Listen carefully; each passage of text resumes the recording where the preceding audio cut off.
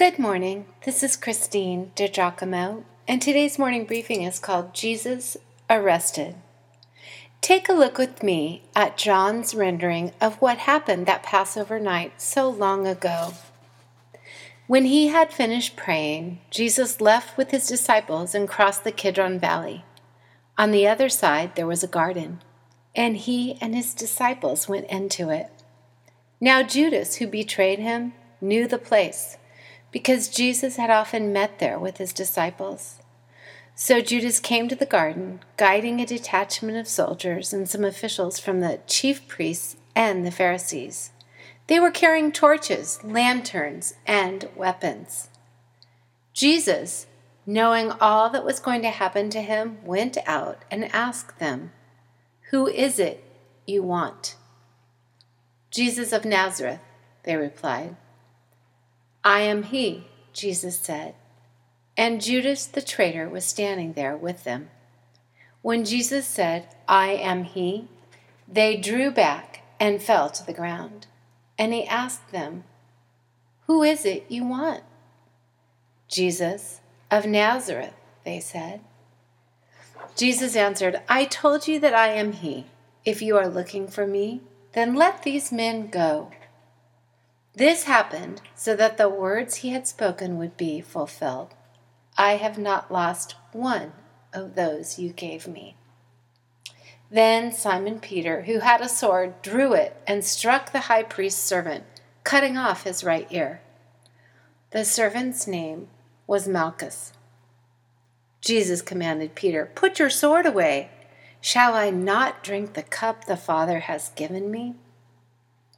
Then the detachment of soldiers, with its commander and the Jewish officials, arrested Jesus. They bound him and brought him first to Annas, who was the father-in-law of Caiaphas, the high priest that year. Caiaphas was the one who had advised the Jewish leaders that it would be good if one man died for the people.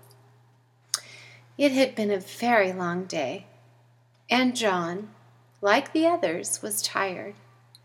The day had included Passover meal. Don't forget the 4 cups of wine. And it had been quite a dinner.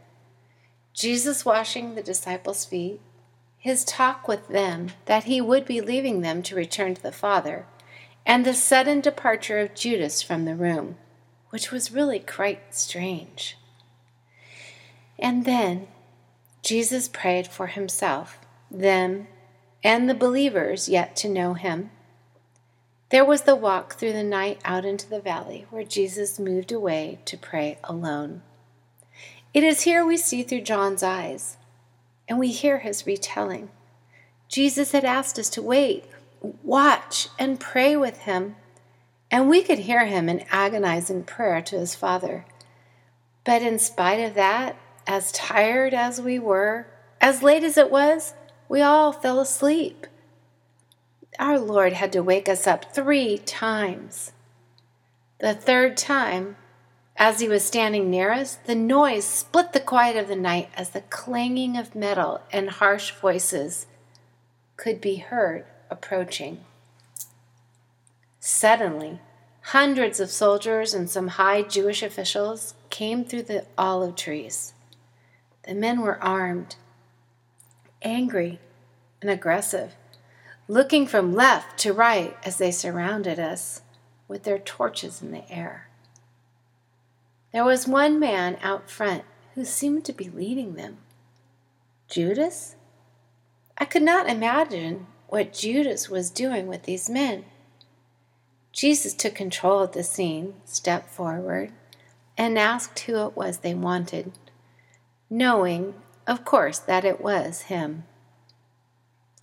Apparently, whatever Jesus had been agonizing about in prayer was over. There was only resolve in its place. When they said it was Jesus of Nazareth they wanted, my heart skipped a beat as my thoughts raced around. Wait!